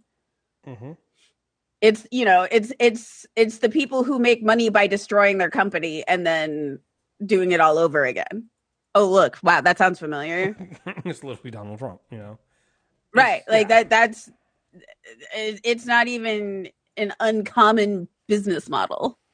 Right. So that's, hey, this is what happens when you have a businessman running the country. Run the country like a business. Literally like a business. He's running it like a CEO, embezzle, trash, and then move on to the next one. Yeah. He doesn't have to deal with any of the damage. So yeah, they don't care about people. Yeah. Which is also then the weird thing where you used to have like Ivanka Trump coming up and talking about how her dad cares about people, and we're like, or Melania coming and talking about ending, wanting to end bullying online, and we're like, can you start with the guy who shares your bedroom first? I mean, right? He's right there. He's literally a bully. He's literally right there in front of you. So, yeah. Right, but like, and you know this better than anybody. Yeah, I mean, what are we doing right here? So, right. So, clear choices here, guys. Clear choices. I don't think there's ever been more of a clear choice. And the other thing too, I'll say about the left and the right and far left too is like, you don't want to also overcompensate, right? If you go this whole route of you're saying, "Hey, fuck it, you guys win without us, and we're not gonna support." If Biden does win, there's going to be a bunch of moderate center Republicans that supported him. You don't want their voices being, and I don't think Biden would listen to them like that, but you definitely don't want their voices being there. Like the Joe Scarboroughs, the Steve Smiths, the all of them. Hell, I mentioned it, Nicole Wallace. Like what Donald Trump has done is normalize people who are actually far right Republicans into being normal. The Lincoln Project. Like, I am not. I am grateful for their support at this time, but we need to use them just for that, and then kick them to the curb the minute Biden wins, because these are the same people that helped us get to a Donald Trump. You know, when like this is where we're at. Like we are at the point where you have to realize that like George W. Bush was terrible. We're just this week I think was the anniversary of Katrina, which is also weird because that's also when we just had another hurricane hit down in the Gulf. It's like they happen around the same time every year. Right. It's almost like they're predictable almost. As bad as Trump has been so bad, he's made people forget how bad George W. Bush was. George W. Bush has become normalized because of the extreme of Donald Trump. If you think that is a benefit to the left, you are sadly mistaken. People forgot the fact that those satire news shows actually came into being for the Bush presidency. Yes, Daily Show. The Daily Show existed before the Bush presidency, but they exploded to what they are because of Bush's presidency. But I will also say that's also why you get some of these people on the left are doing this, because they exist because of I hate to say it, they thrive off of the extreme right. Just like the extreme right thrives off of making leftists the boogeyman, so does the far left. They need the far right because it's sad. And I'm just saying that you've normalized to the point of, like, again, Nicole Wallace was sitting up there with Joy Reid and Rachel Maddow, and all I can think of in my life is, like, we've made Nicole Wallace into a sane voice. That is insane if you remember what Nicole Wallace used to stand for. Like, I can only imagine Joy's restraint. Well, that's the thing. I don't think there was any. Because at this point, Nicole Wallace is normal. That's the problem. Like, the problem is we've all collectively forgotten about this because, and again, I'm saying this as somebody who, like, I remember Nicole Wallace. So every time I see her, I get this feeling inside of me. But honestly, to be perfectly honest, she has been very good during this Trump administration in calling this stuff out. She has been very good in calling out the racism and calling out the bigotry and doing all this stuff. And I sit there and wonder, I'm like, where was this Nicole Wallace all those years before? You know? And that's the problem I have. Like, I remember it. She's been very, very good. Like, the Lincoln Project people have not taken their foot off of Trump's neck at all. But all I can think of it going is like, so when did you guys go back? I'm just hoping that they don't. I hope they don't either. I hope they don't either. I hope there's some of the people who have been clearly who've kind of hit this point of, oh, fuck. Yeah. Because there has been a wave of those. And while I am really annoyed by them, I am really glad that they still exist. Michael Steele. Yes. Michael Steele's another one. Like, there's all these people that have hit this, that I'm looking at them going like, I'm never gonna. You have so much more that you have. I have to see how you react during if Biden and Kamala Harris win. I need to see how you react during that point. If you turn into a Joe Scarborough, where once the Democrats in office, you then start getting them and wondering why they're doing more progressive things and not understanding that, well, those progressive ideas are actually good for the country. If you start doing that, then I understand that this was all just a ruse. But it could be that you actually realize that you made a mistake. We'll see. But I need to see that under a Democratic president to see how they actually behave. Because right now, I do not trust any of them whatsoever. I'll take their money. I'll take their support right now to get Trump out of office. But I do not trust any of them. But again, Trump has been so bad that that's what has happened. He's made them normal. The best thing that happened to George W. Bush's legacy is Donald Trump. You know who I don't hear about anymore? Cheney. Oh, Dick Cheney just shuts the fuck up. Oh, like the worst part about the Bush presidency was Cheney. Oh, I'll give you one better. His daughter got props recently for standing up to Trump and regular conservative Republican ideals. Like, that's how bad it is. That's how bad it is that the Cheneys have even gotten positive press. No, we can't do 4 more years of fucking Trump, guys. No, absolutely fucking not. Absolutely not. No. I know. I don't. I literally don't. I don't actually know if I can, since he's out for my health care. Yes. Yeah. And now I'm trying to figure out, no one's been able to give me a straight answer about this yet. So it was like the week before they basically declared that employers can basically discriminate against trans people in their healthcare. But then the next week, the Supreme Court said you can't discriminate against trans people because it counts under gender. Mm-hmm. And I'm like, so which is it? Because one was the Supreme Court and one was, and I'm just like,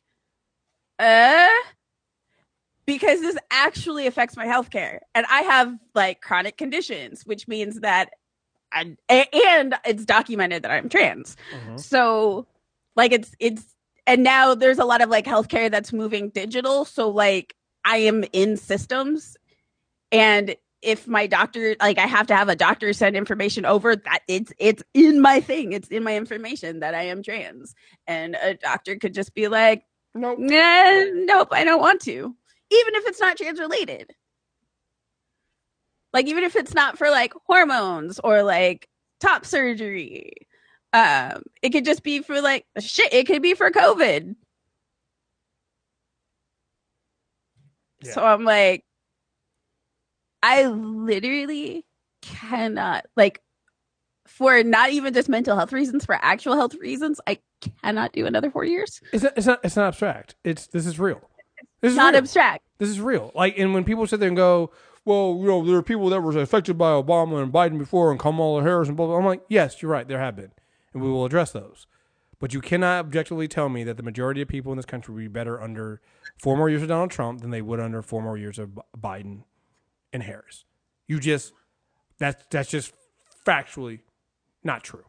We know that people will be better under Biden and Harris. Stop it. All right, look at some of these other stories so we can get out of here. I love this one because this is just shows you how much cops always love making themselves the victim. Campus cop whines after she's fired for putting KKK member in her Twitter bio. She says not one person had her back. A University of South Florida police officer complained that she was treated unfairly when she was fired over a Twitter account. Presley Garcia, a campus police officer since 2018, fell under investigation last month after a local TV reporter showed the department screenshots of her since-deleted Twitter account, which described her as a KKK member in the bio section, reported the Tampa Bay Times. The 26-year-old Garcia was fired last week after the investigation concluded, and she told the newspaper she felt let down by the department and insisted that she was not a racist or a Ku Klux Klan member. There's all the talk about back the blue, but not one person had my back, Garcia said. I feel helpless. I feel like I'm drowning. No one person was willing to just listen to my story. I feel like the university was just trying to cover their butts. That's not something I believe in, she added. That's not how I was raised. USF Police Chief Chris Daniel recommended the officer's firing, saying her social media activity could result in harm to the department's image. Although one can make an argument that as a department, it might bolster your image, because I'm just saying, in this country, might kind of add into that. Right. But like my thing is like, what are you doing? Why would you even put that in there? She said, I think she later tried to come on there and try to say that her friend took her and put it on there or something like that. And I'm like, and it stayed until you can get a screenshot of it. And why do your friends think it's funny to put KKK member into your bio? Right. And then also, why do you think that the police department would back you on that? Like if I was white and I put KKK member in my bio and my work found it, I wouldn't expect my company to then keep me on for that. Like, right. I have so many questions about this. Like I would think that you need to. And why are you giving your friends access to your stuff? I don't know. Why are you that close of friends with somebody that they can get into your account to post it on your bio? Garcia admitted the account belonged to her, but claims a friend placed the KKK reference in her bio in 2015. Oh, so it gets better.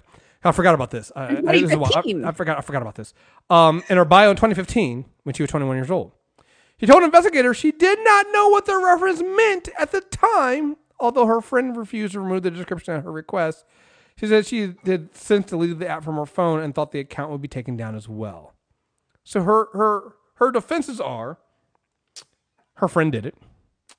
She didn't know what KKK stood for. That her friend didn't remove it from her description, and apparently she didn't know how to remove it herself. And the final one is that she thought that if she deleted the app from her phone, it would delete the description and the Twitter account. Again, she was 21 years old in 2015. I could possibly buy her arguments, not that knowing what KKK stood for. I could possibly buy all her other arguments, though, if she was like 90. But a 21-year-old in 2015 giving the old person excuse of, I thought if I deleted the app, it would delete the account. Wait, does it say where she lives? I'm assuming Florida.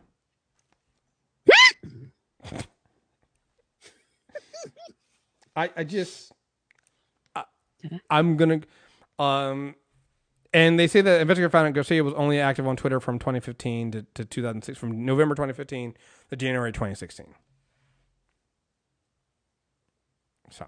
No. Sorry about that. No problem. Sure, ma'am. Sure. You didn't know. We're gonna go with that. I think this is a good, again, I think that, I've talked about this before in previous episodes that, well, I understand what defunding the police means. I think that we need to have a really good conversation with the public about what defunding the police means. Here's a good example of this and why police need to be defunded. And I say this because, criminals are dumb. And I think that we, too much of our media makes criminals seem like these criminal masterminds, like they're Kaiser Jose. But most of them are more like Mr. Bean. If Mr. Bean was a criminal. And they're not. Yeah. Oh my gosh. Yeah. So I'm gonna read the headline, and I'm just gonna wait for you to laugh. Men broke into home while wearing GPS ankle monitors.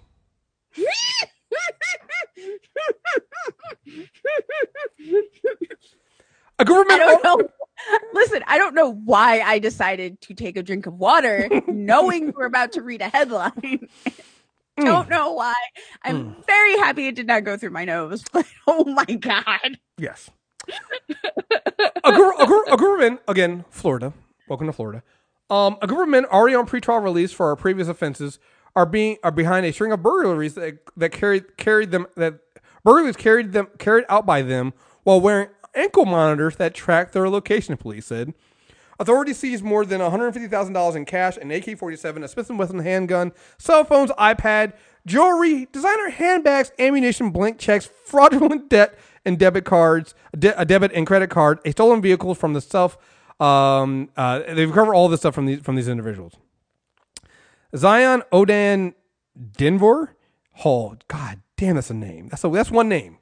Zion Odan Denver Hall. Tyreek Devontae Williams and Tremont Raekwon Hill were arrested Friday. So it's 21-year-old, 19-year-old, and 18-year-old were arrested Friday. They are accused of being part of a criminal organization committing burglaries, armed burglaries, fraud, gun thefts, and other criminal activities throughout South Florida, Hollywood police said Tuesday. Hall, Williams, and Hill each face charges of burglary, grand theft, and racketeering. Hall is facing 35 counts. Williams and Hill are facing 25 and 19 counts, respectively. They were taken into custody while under house arrest awaiting trial on unrelated charges. How dumb do you have to be to wear an ankle monitor that tracks your location to a burglary? But okay. We do not need. These are your average criminals. Police do not need to. You don't need a crack squad to capture these kind of criminals, guys. They were dumb enough to literally, with GPS trackers on them, commit burglaries. So as a defense attorney, what is your defense of these people? They didn't do it. But did you ever take your ankle monitor off? No. Was that little dot shows you in that house? Do you own that house? No. Were you invited to that house? No. Then what were you doing there? Because you were also on house arrest. So not only did they leave the house, it was already a violation of the terms, right? They were on house arrest. They left the home. You didn't just leave the home. You decided then to leave the home. It's like it's that scene from Heat where when one of them kills one of the guards, they're like, well, they're already in for first degree murder. Might as well kill everybody else. It's like, well, shit, we already left the house to go to the mailbox. Well, we're already going to be in trouble. Might as well go rob some people now. Jesus Christ. People are clever. People are clever. Criminals are dumb. It's just, I don't know what to say about this. All right, so we're gonna have a great moments of right privilege, and then we're also gonna have a Do You Sci-Fi Bro. We are doing both today, just because it's the longest year of 2020, and we need that. So let's get this first. The years are now months. So in the year of August. Absolutely.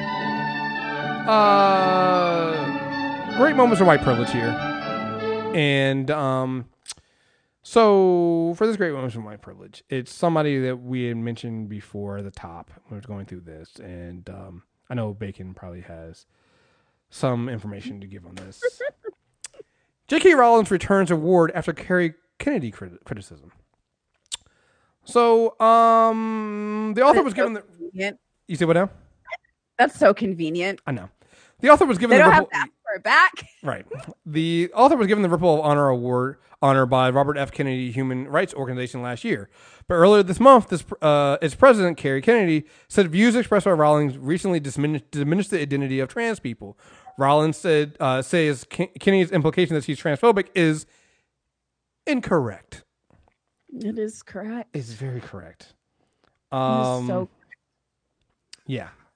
See, Rowling said, I respect every trans person's right to live any way that feels authentic and comfortable by them, she wrote. At the same time, my life has been shaped by being female. I do not believe it's hateful to say so. You're literally saying the opposite. Several film stars, including Harry Potter, from the Harry Potter universe, has distanced themselves from her. Comments including Eddie Redmayne, Daniel Radcliffe, and Emma Watson. So what did Carrie Kennedy said? Earlier this month, Kennedy posted a statement online which read, I have spoken with J.K. Rowling to express my profound disappointment that she has chosen to use her remarkable gifts to create a narrative that diminishes the identity of trans and non-binary people, undermining the validity and integrity of the entire transgender community. One that disproportionately suffers from violence, discrimination, harassment, and exclusion, and as a result experienced high rates of suicide attempts, homelessness, and mental and bodily harm. Black trans women and trans youth in particular are targeted. She wanted to say the organization rejected Rowling's view that a person's gender is the one that they are assigned at birth. From her own words, I take Rowling's position to be that the sex one is assigned at birth is the primary and determinative factor of one's gender, regardless of one's gender identity, a position that I categorically reject. So, yeah. So, Rowling has since then kind of gone on and again had decided she's going to give back the reward so they don't have to ask for it back because she should not be awarded any of this stuff. What has been, and this is why this is a great moment in white privilege, is the audacity of this billionaire white woman. She might not have $1 billion. She's worth $1 billion. So like she's very, very wealthy at this point. The ability of her to have literally everyone, even people that she's worked with before, tell her, bitch, you wrong, and still goes, no. But you guys aren't hearing me. And then spews off even more transphobic beliefs is truly a superpower that only a white woman can have. It's amazing. It is peak turf. Everything she is saying is right out of the TERF handbook. Before people ask, TERF is trans exclusionary radical feminism. They use a very bastardized version of third wave feminism, and they're also usually anti-sex worker as well, which is another part of it. And yeah, it's basically the belief that first off, they believe that sex is gender. So they basically think of there's no not harmful way of putting this. They basically believe that it's a mental disorder. As in, it's like your brain is telling you that you're one thing, but you're really not. And so when it comes to female spaces, they believe that all female spaces should be geared only towards cisgender women. Yes. Or, like women whose gender matches the one they were assigned with at birth. And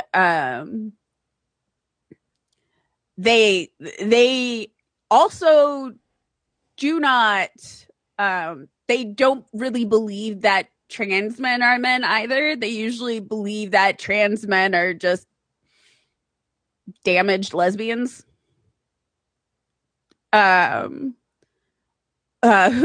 just want, but like they would honestly probably let a trans man into their spaces, but the conversation gets extremely murky when it comes towards non-binary people and trans men, because and most arguments fall apart when you get that far. Well, I mean, their whole nothing what they're doing. It's like I said, I even hate to kind of bring this up with you here, but I know that it's something you see all the time, and I also know that you've seen every time like JK comes and says something. I see you on Facebook. It's like just someone like it's unbelievable how much she does not get it. Right?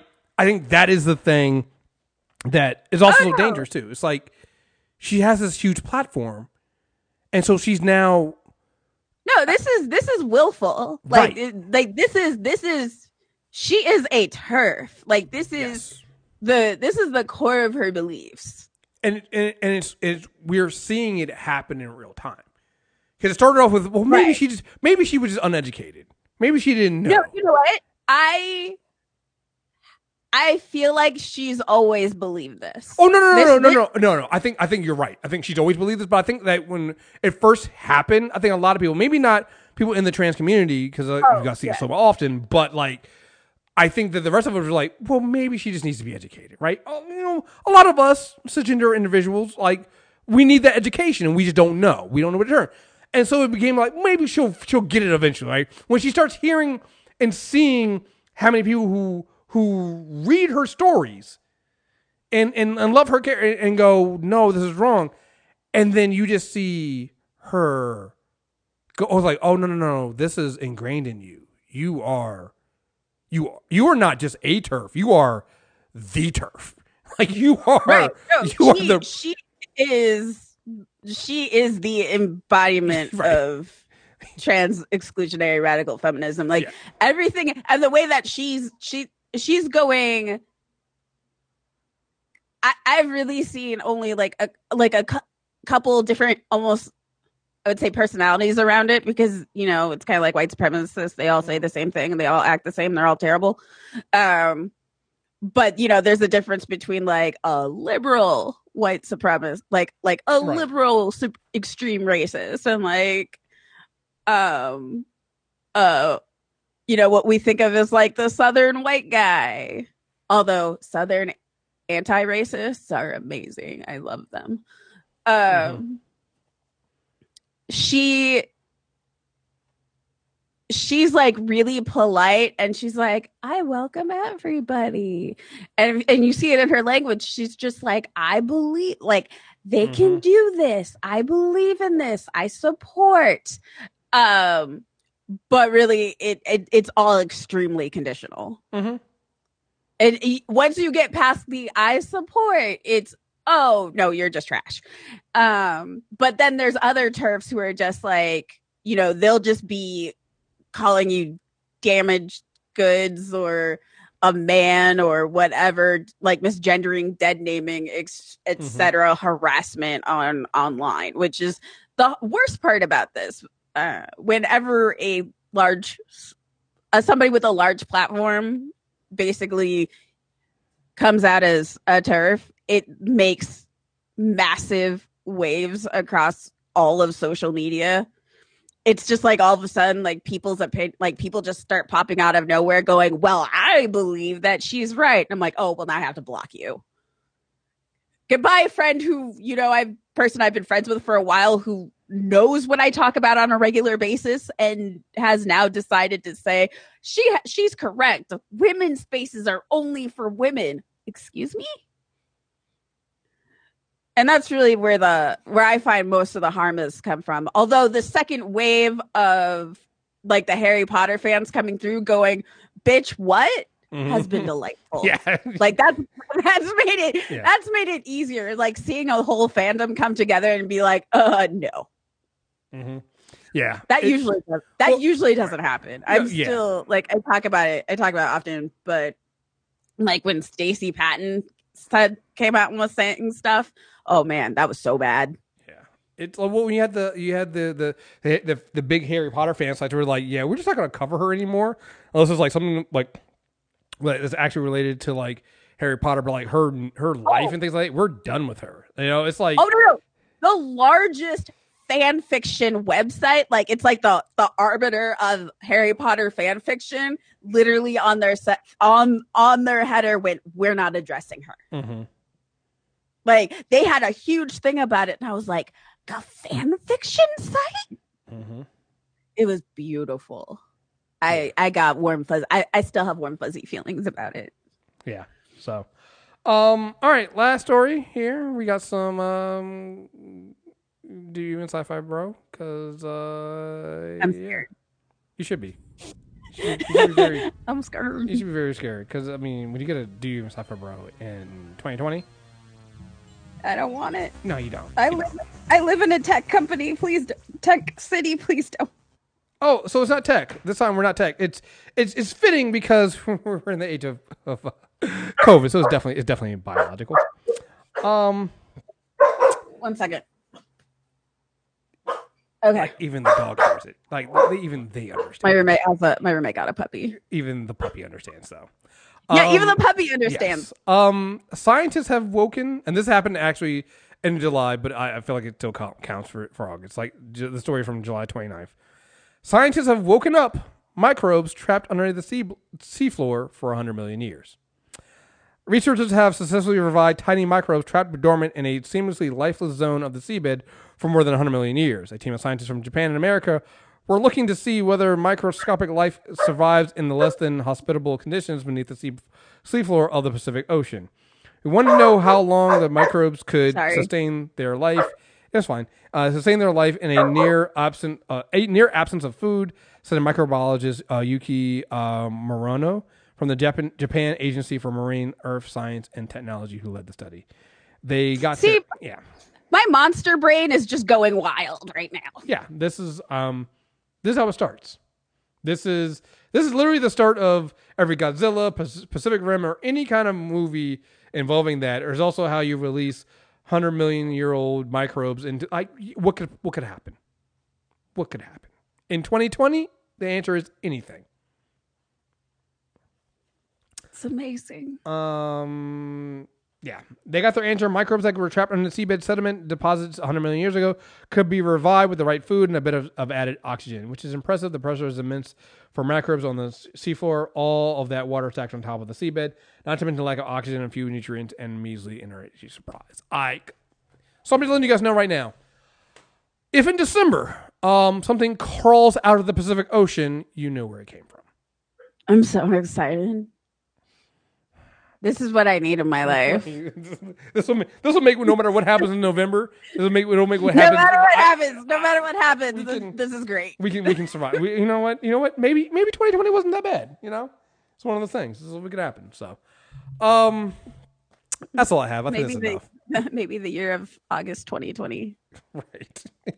That's where it starts. Bacon, thank you for being on. Can you tell folks where they can hear you? Thank you for having me. Yeah, this is great. It's great. Thank you. Each of these podcasts is basically a year long at this point. So it's so much. At this point, there's just a way for me to get everything out in a month because it's too much to keep in. Like this is honestly, I told everybody go to therapy. This is my therapy at this point.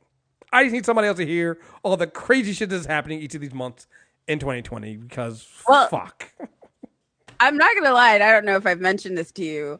I actually became a fan of the Insanity Check because, like, I found it very cathartic. I was just like, this ranting is fantastic. Yes, it's like you need it. It's so good. Yeah, highly rated. We'll do again. 5 stars. We'll do again, please. More episodes. Yes, more episodes. Can you tell people where they can find you and hear you at? And what you got coming up? I am literally on everything. We're under my podcast is ADD Space. It's going to be under Unreasonable Fridays. We're on Spotify, iTunes, Stitcher, a bazillion other places I can't think of. But always just look for Unreasonable Fridays. You'll see my podcast. You'll see my other homies' podcasts. And we have a lot of fun. Don't expect any rails, but it works really well. I mean, I feel like a No Rails podcast is set up perfectly for 2020 because we're completely off the rails at this point. Like we have, yeah. I don't know where we're at, but it's weird. So, for the Insane Tech, we'll be back again in September if we make it that far. So please make it to September. You can listen, by the time this comes out, the Character Corner we did for Superman Part 1 should be out on the Character Corner. Check that out. Deepak might also talk and address a little bit about Chadwick Boseman and his passing. And then we cover Superman. The first part of the Superman episode, it really is kind of just talking about who Superman is.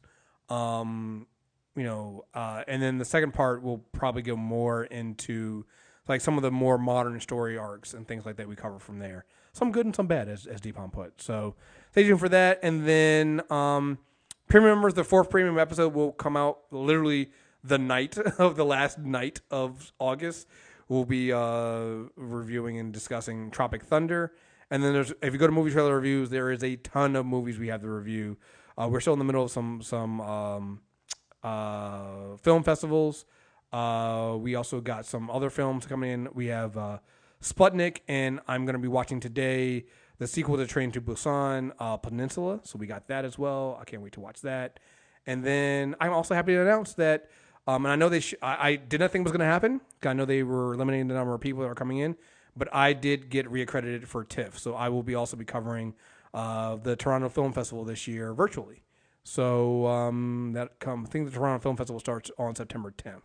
So stay tuned for that. And all that coverage will be coming on mtrnetwork.net and on Movie Trailer Reviews podcast. So I think that's it. I think that's everything. So again, thank you guys very much.